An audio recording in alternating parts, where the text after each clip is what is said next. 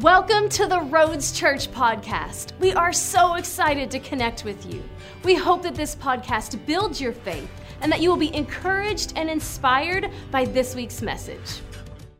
So kingdom culture. And when I talk about kingdom, the kingdom of heaven, and I want to talk about this today in a certain context, so I hope you're prepared for this. When I talk about the kingdom of heaven, remember the kingdom of heaven is the principal components of heaven, the system or the culture of heaven, or how heaven operates. You could also say it this way, the set of attitudes, values, goals, and practices of heaven. You could say it, put it together, kingdom culture then is the set of attitudes, values, goals, and practices of the kingdom of heaven. So this is what we're looking for. We're looking to get our attitudes, values, goals, and practices from the system that comes directly from heaven, not from the culture of this world. So the culture of heaven trumps the culture of the world. And we get the culture of heaven from the Word of God. So that's where we're getting our basis. Don't believe a thing that Chad Everett says unless you verify it through Scripture. I'm just a human being. But verify, point you to Jesus, point you to the Word. The Word is what's going to make a difference in your life. All right? So this is what we teach people to do here. We're not wanting anybody to follow people. We want to follow Jesus. Can I get an amen from somebody? All right, here at the church, we get a little excited about the Bible because, as I said, we believe it is the final truth in the world, so we get a little pumped whenever we open it. So if you got your Bibles, come on, E-Roads family, join with us. Let's open them up today to Matthew chapter 13. Woo! Matthew 13. Anybody ready? I feel the Lord is stirring already. Lord Jesus, let's do it. Matthew chapter 13, verse 36 is where I'm going to start reading. Here's what it says. Then Jesus sent the multitude away and went into the house, and his disciples came to him saying, "Explain to us the parable of the tares of the field." Now you can find that parable in verses 24 through 30. We've already talked about it. But verse 37, he answered and said to them, here's the interpretation. He who sows the good seed is the Son of Man. The field is the world. The good seeds are the sons of the kingdom. But the tares are the sons of the wicked one. The enemy who sowed them is the devil. Notice the characters playing out in this. So we've got the Son of Man. We've got sons of the kingdom, we've got sons of the wicked one, and we've got the devil. The harvest is the end of the age, and the reapers are the angels. Let's pray. Father, I just thank you for the reading of your word. Holy Spirit, I ask you to come and help us all to hear what you're saying. God, I lean into you and I just yield the floor to you. I pray for the heart of heaven to be communicated today in a way that you would want it communicated. That it's all for you, Jesus. Let every one of us, as we leave this place, be thinking about you, be drawn to you, and be encouraged and convicted by you. In Jesus' name, everybody say amen. All right, here's what we're seeing here. This little parable, Jesus gives an explanation. I want you to see something here. This is the current age that we're living in prior to Jesus returning. So Jesus is laying out the groundwork. This is what's happening in our world today. All right? He's painting a picture for us. And here's what it is. Jesus is sowing seeds in this age, in this time, in this day. Jesus is sowing seeds. When I say sowing seeds, he's planting things to grow things. Those seeds, the Bible says, are the sons of the kingdom, or sheep, or believers, Christians, you might say. Satan is also sowing seeds during this age. Those seeds are the sons of the wicked one, the Bible says, or goats. So notice the distinction. We have Jesus at work during this age trying to grow things, grow people that are following him. But we also have in the same age, we have Satan at work sowing seeds, trying to grow and advance his kingdom. So we have both agendas, both kingdoms at work, and both of them depend on the cooperation of human beings for their agenda to be accomplished. Just what the Bible's saying. So now at the end of this age, this is the sowing age. At the end of this age, there's going to be the harvest age or the reaping age. So there'll be no more sowing. There's no more of Satan trying to grow his kingdom, God trying to grow his kingdom. There's coming an end, and at the end, it will be time to reap based on what we've sown. Are you with me so far? So at the end of this age, two types of people will stand before Jesus. Only two. This needs to be crystal clear. At the end, two types. Not Democrats and Republicans, not Protestants and Catholics, not masked and unmasked or vaccinated and unvaccinated. Two types of people. Sons of the kingdom and sons of the wicked one. That's it. That's the only categories available. You might say, well, Chad, I'm kind of in the middle of, I'm neither one. There's only two. If you think you're in the middle, you're in the sons of the wicked one. Somebody needs to love you enough to tell you that. Be ready today, because this is not a message for, I'm sensing something in my spirit that God is speaking to me, that He's put me on this planet to do something, and I'm sensing an urgency of the time. The time of what we're living in, and the time of placating and just being nicety and someone has to love someone enough to look them in the eye and say, get right with God. It's time. It's time. I'm thankful that someone looked at me and said, that's not of God, stop. And this is what we're doing. Not in an angry way, not in a hateful way, but these are the only two categories. So sheep and goats, wheat and tares, sons of the kingdom, sons of the wicked one. So these two opposing forces are at work, and they have a different agenda. The distinction between their agenda is clearly seen in John chapter 10. Here's what it says, John chapter 10, verse 10. The thief, this is Jesus speaking, the thief does not come except, in other words, this is the only reason he shows up. He's got one M.O. This is the only reason he's here. He's not here to be nice to you. He's not here to help your career. He's not. If someone says, well, now I'm just serving the devil and I'm telling you what's been the best thing that ever happened in my life, they have been bamboozled and hoodwinked. Because he only comes for three reasons. Number one, to steal, to kill, and to destroy. That's what the Bible says, John chapter 10. So stealing, killing, and destroying, that is the fingerprints of Satan and the sons of the wicked one. Wherever there is killing in any form, that's the sons of the wicked one or Satan at work. Jesus does not have death to give you. It says here, I have come. Here's his MO. Here's his agenda. Here's what he's doing. I have come that they may have. That was weak. I have come that they may have life. Yes. Why does Jesus show up? To give us life and life more abundantly. Notice the polar opposites of the agenda of the two camps. So now, what are we supposed to do? If we're sons of the kingdom and there's this clear agenda of Jesus, that I might have life and life more abundantly, but yet Satan is sowing seeds in this age, and those are called sons of the wicked one, producing people that agree with his agenda. What are we supposed to do with these different agendas? Here's what the Bible says. We are to stand against Satan and the sons of the wicked one. Here's what I'm come to bring to awareness today, is it seems like in Christianity, there seems a little bit of losing the concept of standing against. That we've adopted too much of a placating mindset where we just acquiesce and we just push back and step back and we don't want to be offensive, and so we kind of just let's blend in and not be too, but the Bible says that we're to stand against something. Too riled up too early. Hang on, let me calm down. Ephesians chapter 6.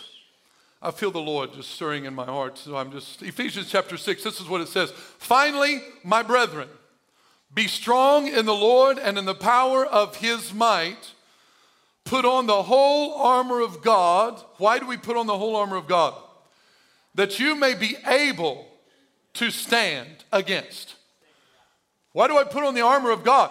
So that I can be able to stand against. I can't stand against without the armor of God. What am I standing against? I'm standing against the wiles of the devil. Does the devil have wiles?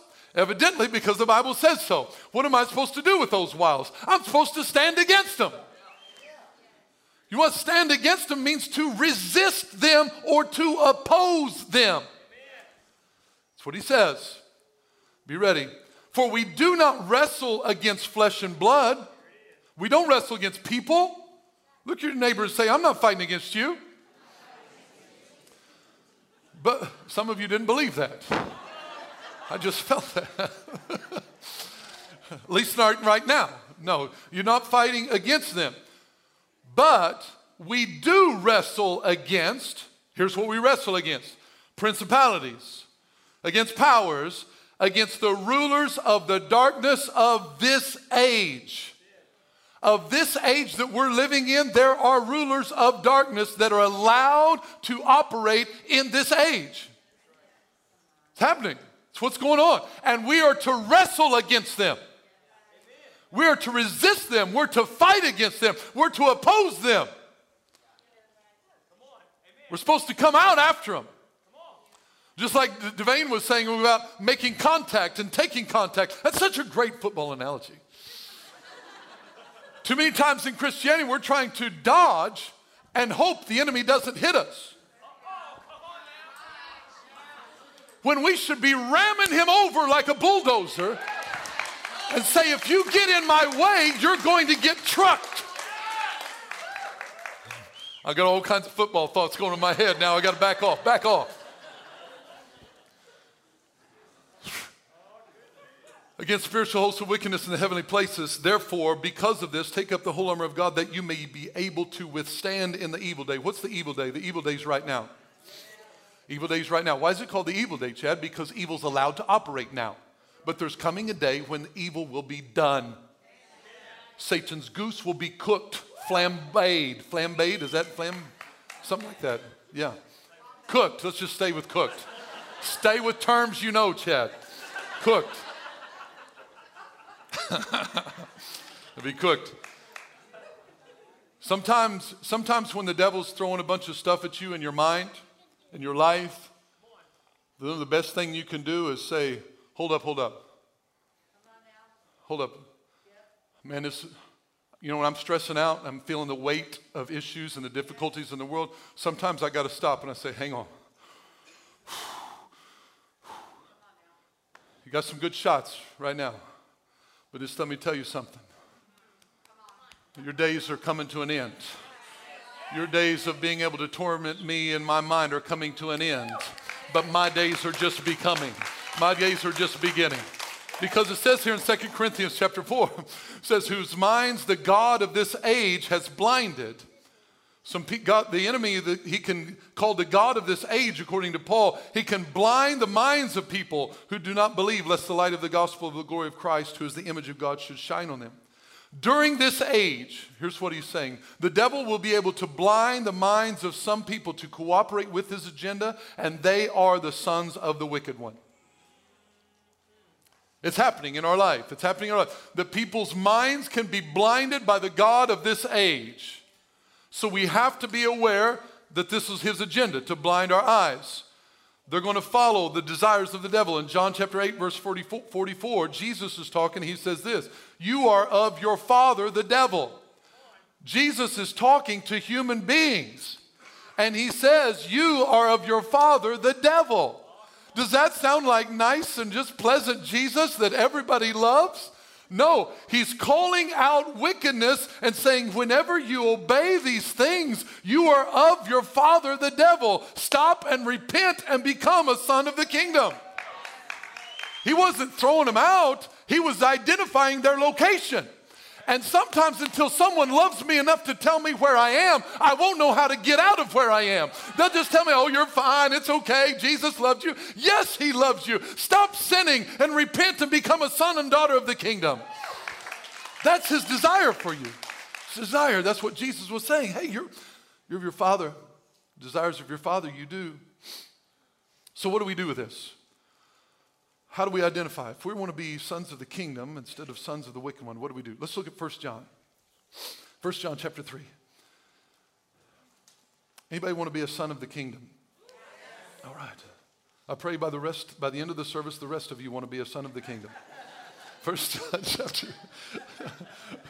Lord Jesus, convict us all. 1 John chapter 3. Are you with me? Let's say verse 7. Who are they? Who are the sons of the kingdom? Notice what it says. How do I know them, Chad? How do I know the difference between the sons of the kingdom and the sons of the wicked one? It's kind of confusing right now. Verse 7 says this, little children, let no one deceive you. Sounds like a great title for a series. Let no one deceive you. Let no one deceive you. Let me read it again.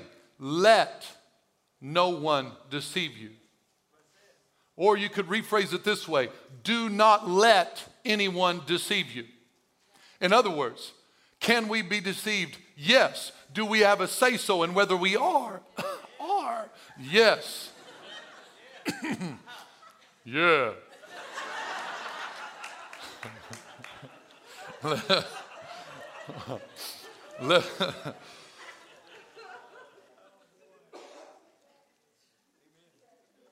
Sorry, had something caught there.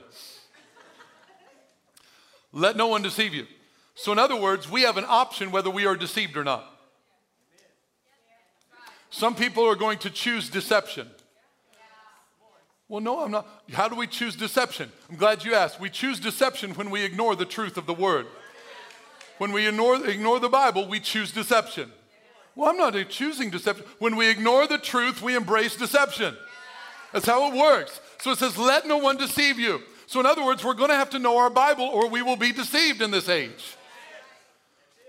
Oh, Jesus. Let no one deceive you. He who practices righteousness is righteous, just as he is righteous. So here's how we know the sons of the kingdom. They're the ones who practice righteousness.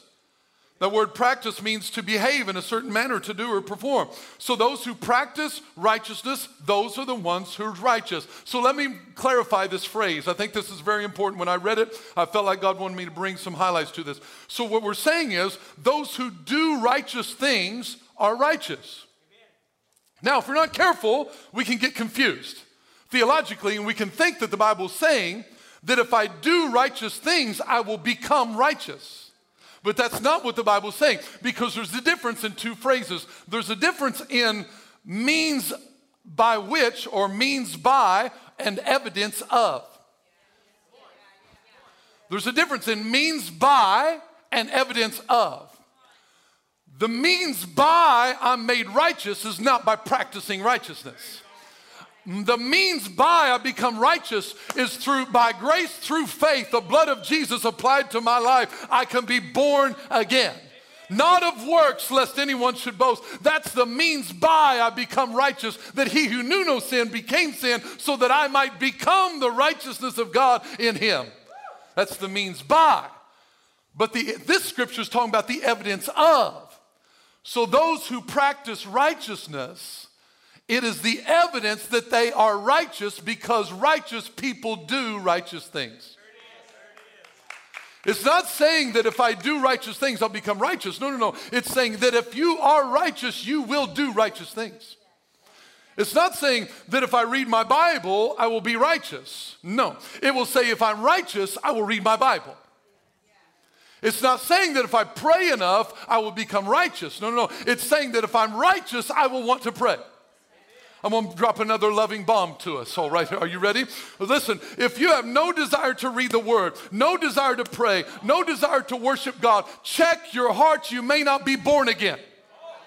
You may have gone to church a long time. You may have sat here in church for a while. But if you have no desire to read the word, no desire to pray, no desire to worship him, you may not be born again. And someone needs to lovingly tell you that changed people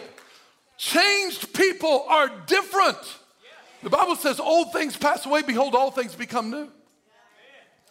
So I would rather ask that if you go to church and you're never challenged by your pastor to think, wait a minute. If you're never challenged, somebody said this, well, they say it all the time. They didn't necessarily just say it to me, but people say this. Well, it doesn't matter where you go as long as you're going. For years, I have never believed that statement. And I'm not saying that because I think we're the best. I'm not saying that at all. I'm just saying it matters where you go. It matters. It matters because we need the truth in our life, in our heart, and not everybody's going to tell you the whole truth. Again, I'm not saying us versus anybody else. That's not a comparison statement. I'm just saying it matters what truth you get. So what are we practicing? You practice righteousness. I thought about this, and here's another sports analogy. This is just how it works with me. If it doesn't work for you, then figure out your own analogy. But if I'm practicing righteousness, if I'm practicing shooting a basketball, because it says he who practices righteousness is righteousness. If I'm practicing shooting, that does not mean I never miss. But I do have one goal every time, and that's to make it. Every time I'm trying to make it, but I might miss once in a while, but I'm practicing towards one goal, and that is to make it. If I'm righteous, I will practice trying to hit it every single time. I cannot be good at basketball and practice pool. I can't be righteous and practice sinning. I've got to pick which one I want to practice. I'm not saying you're never going to miss it and drop the ball once in a while, that thing. But if I'm practicing sin regularly, then I may not be righteous according to the Bible. But if I'm righteous, I'm going to miss it once in a while. But guess what I'm doing? When I get the ball, I'm going to shoot again and keep shooting and shooting because I'm trying to make it every time. Does that work for you? If not, try something else. But that's what I got. Because the Bible says this in Matthew 13:41, the Son of Man will send out his angels and they will gather out of his kingdom all things that offend and those who practice lawlessness. Who's getting kicked out? Those who practice lawlessness. Not the ones who have a oops. Not the ones who have a spiritual boo-boo.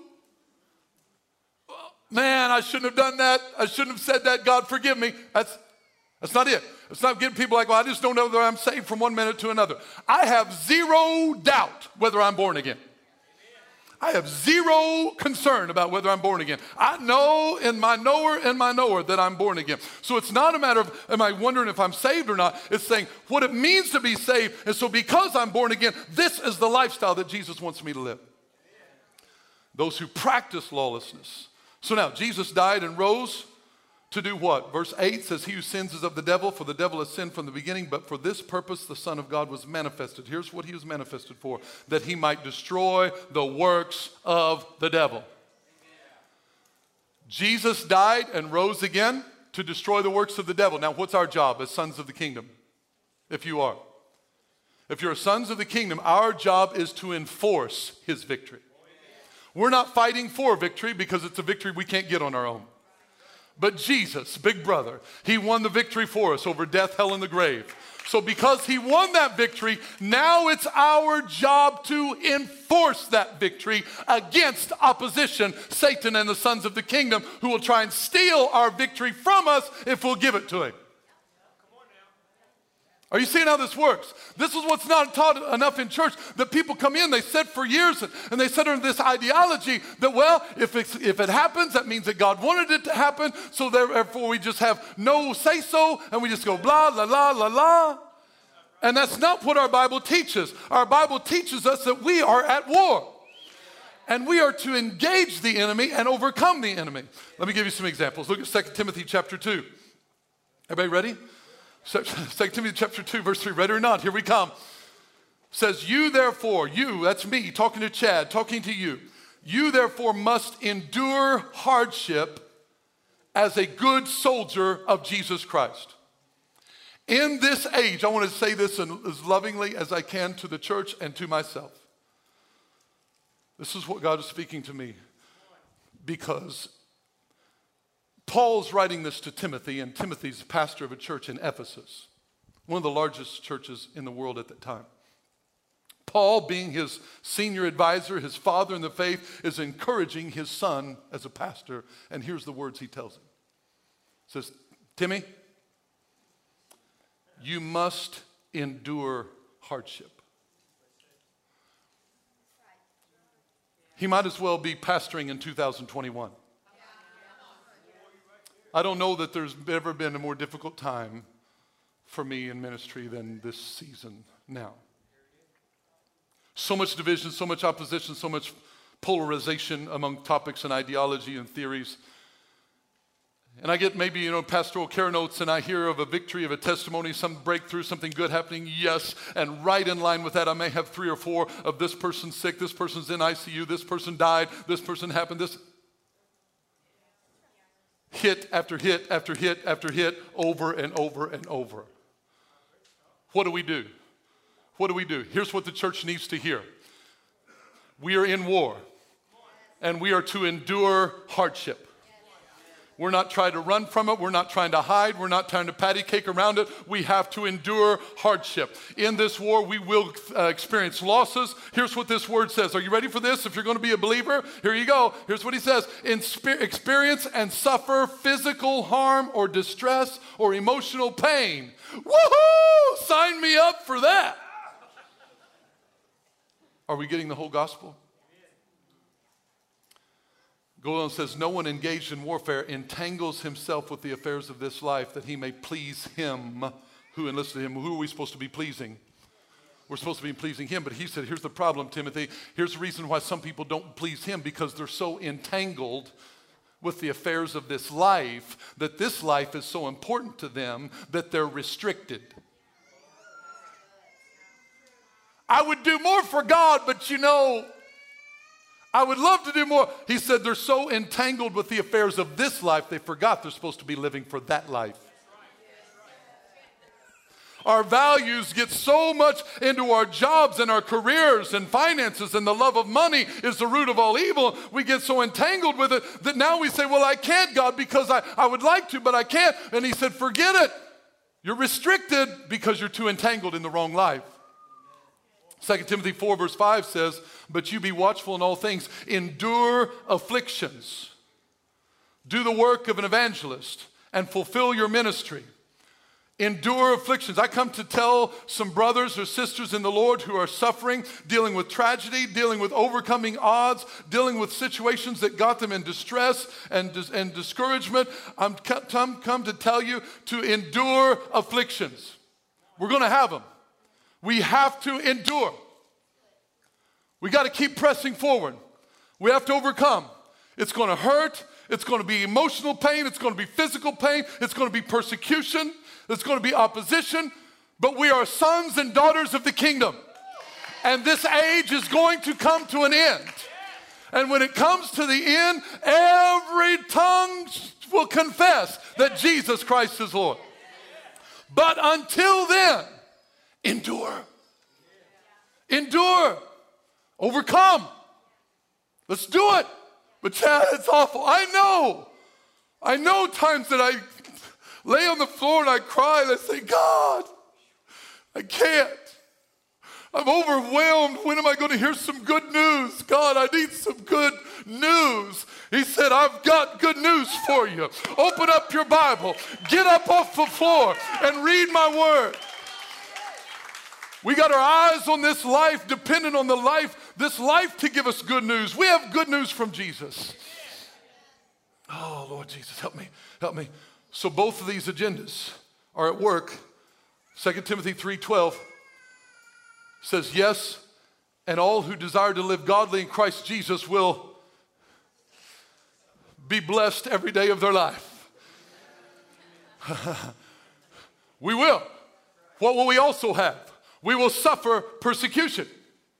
But evil men and imposters will do what? They're going to grow worse and worse, deceiving and being deceived. So it's going to, they're not only deceive themselves, these are sons of the wicked one, but they're also trying to deceive others, and they're going to grow worse. In this age, you're like, when are things going to turn around? When Jesus comes. In the meantime, what's our job? Our job, in Matthew chapter 13, verse 30, it says this, let them both grow together, talking about the wheat and the tares. Grow together. So the same time that things are growing worse and worse with evil, it should be growing better and better in the kingdom of God. We are not victims, we are victors. We're to spread the influence in the midst of tragedy, in the midst of difficulty, when people look at your life and say, hey, you are not above persecution, but how are you handling your life with what I know you've gone through? You can look them in the eye and say, it is Jesus, the Lord of my life. He's the one who helps me through it. Because we're all going through tragedy. We're all going through difficulty. The difference is how we go through. We're all going to face pain. We're all going to face troubles. But we have to have an agenda that falls in line with God's agenda. So now God has called us to stand against the agenda of Satan and the sons of the wicked one. We can't be silent. Let me close with this story. In Esther chapter 4, Esther, if you're familiar with this story, was a Jewish girl, and an evil king, ungodly king, got rid of his queen because she didn't do what he wanted. So he put out a pageant, if you will, to get a new queen. And Esther was qualified for the job. She was fine as frog hair, as they used to say. Beautiful lady. The Bible says she's beautiful to behold. So never, sorry, filter. So Esther gets the position as queen. A Jewish queen in a pagan government. She was put in a position. She was covertly installed in a place of influence. There was an evil guy by the name of Haman. And Haman wanted to kill all the Jews. Wanted to wipe them out. Long story, but he just wanted to kill all the Jews, of which Esther was one. He convinced the king to make a law that now it is legal to kill all Jews. It's a law. It's legal. So Esther is in this position of influence, and Mordecai, her cousin, says, hey, Esther, we need to take advantage of your position of influence. We need you to open up your mouth and say something. We need you to not be silent, but we need you to, hey, plead our case before the king. You got to help a brother out, right? But the king, you could not go before the king because if you went in there without permission, you could die. So Esther tells Mordecai, yo, cuz, I'd love to help you out, but you don't understand. I can't do that. It might cost me something. It might cost me my life, might cost me my position, my job. I could be fired as queen. Like literally fired, on fire. So when she says that and said, hey, listen, Mordecai, I'd love to help you, but I would have to take the risk of losing everything to help your cause. What was Mordecai's response? Hey, I understand. It's a big ask. I understand. No, here's what he said. Mordecai told them to tell Esther this. Do not think in your heart that you will escape in the king's palace any more than all the other Jews. For if you remain completely silent at this time, relief and deliverance will arise for the Jews from another place. But you and your daddy and your whole family will perish. I started improvising there. They're going to perish. Yet who knows whether you have come to the kingdom for such a time as this. I want to say to us, believers, sons of the kingdom, we are put in positions of influence every single day of our life. And who knows? Maybe you and I are put in the positions we're in for such a time as this. Instead of crying and complaining and going, oh, I wish this was long ago when I didn't have to face it. What if we looked at it as opportunity to bring influence instead of trying to run and hide? See, the kingdom theology, some theologies teach that the world is the consuming force. And that we as believers are just to survive this evil, unstoppable force by just getting out of here someday. But I believe kingdom theology is that the kingdom of heaven is the consuming force. and that it should overtake the world through influence. Now, depending on which theology we embrace, it determines our worldview. If I believe the theology that the evil force is the one that's powerful and influential, and I'm just supposed to survive, then I will live my Christian life accordingly. But if I believe in the kingdom theology, then I will say what I have on the inside of me is greater than what's against me. So I'm going to live my life of influence, and I'm going to begin to spread the kingdom wherever I go, no matter what it costs me. Because I believe I've got influence. I believe I've got something that God's wanting me to spread in the world. And it's not me, it's Jesus on the inside of me. They need the kingdom. It's about the kingdom of God. We have to live with a biblical worldview. If we live with a biblical worldview, we will understand that the ultimate end game is that Jesus is going to rule and reign in the earth. Have a biblical worldview. Be encouraged. Satan's going to do some barking. He goes around roaring like a roaring lion, seeking whom he may devour. Rah, rah, rah. Big talker. But I'm telling you, he's not a lion. We serve the Lion of the tribe of Judah. And the Bible says that the righteous are bold as a lion. So he's going around like a roaring lion. All the while the righteous are shrinking back and saying, well, let's not offend anybody. Let's not make anybody mad. Let's go to our building and our church services and let's hide in there. Where were the bold as the lion at? Where are the ones who's going to stand out and stand against?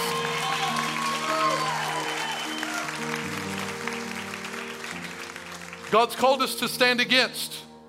Stand against the powers of darkness. I want to acknowledge a standing against that just took place this week quickly. Texas legislation, Senate Bill number 8. This law was signed by the governor, prohibits abortions whenever an ultrasound can detect what lawmakers define as a fetal heartbeat, maybe as early as 6 weeks. Thank you, Jesus.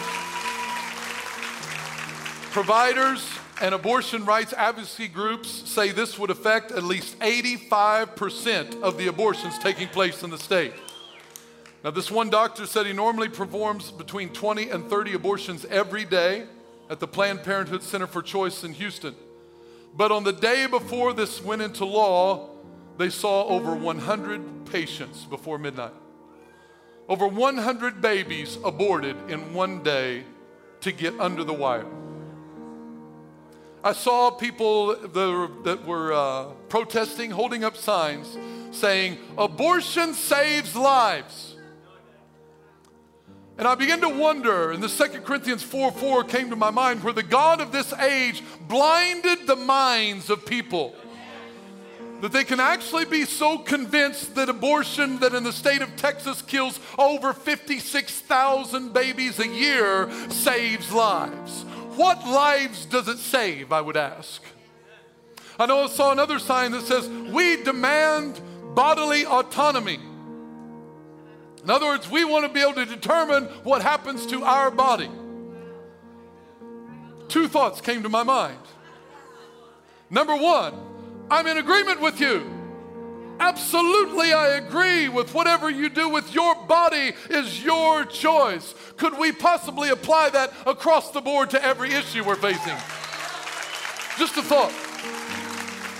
Secondly, I thought, what happens to your body is your choice.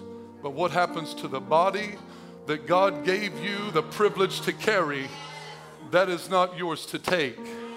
That was yours to receive, to nurture, to cherish, to bring into the world. There's places, there's adoptions, there's foster place, there's people praying to be able to have children that would love to adopt that baby. I'm telling you, I realize it's a complicated issue, but from a biblical worldview, it's not that complicated. Abortion is not a son of the kingdom philosophy, it is a son of the wicked one philosophy. Now people say this. People say, Chad, now you're going to be political. It's not political. I just have the audacity to believe that the kingdom of heaven should permeate every area of my life. It shouldn't just be in one category. Some people can say, well, I'm a Christian, but I put God over here and I put my politics over here, and they'll actually choose their politics over Scripture.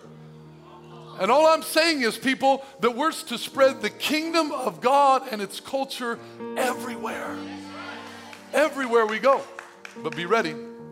This is the motivational talk for the day.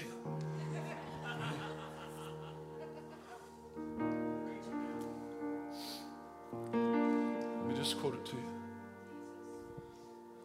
I feel the heart of God. He says, be watchful in all things, endure afflictions, do the work of an evangelist, and fulfill your ministry. As soon as I read that scripture, most people check out. They're like, man, I'm not an evangelist. I'm not in ministry, so that must be that guy, that gal. No. You know what an evangelist is? Someone who proclaims good news. You are an evangelist. At your work, at your school, at your home, the store, wherever you go. He's saying to you and I in this age. Why? Because God is not willing that any should perish, but that all should come to repentance. The Father's heart is to save the sons of the wicked one, not to be mean to them, not to banish them, but His heart is to win them over to be a son or daughter of the kingdom. So He says to us in this age, do the work of an evangelist and fulfill your ministry. You've got one. You've got one. I like to one-on-one get in front of your face and say, you have a ministry. Go fulfill it. Fulfill it. That means bring it to completion. I recognize more than ever, I'm seeking God more than I ever have in my life, that I have a job on this earth. I have an assignment given to me, my God. And as much as I complain and I'm painful and hurt and like all these difficulties, God's staring me in the eyes and said, Chad, suck it up. Endure affliction and fulfill your ministry.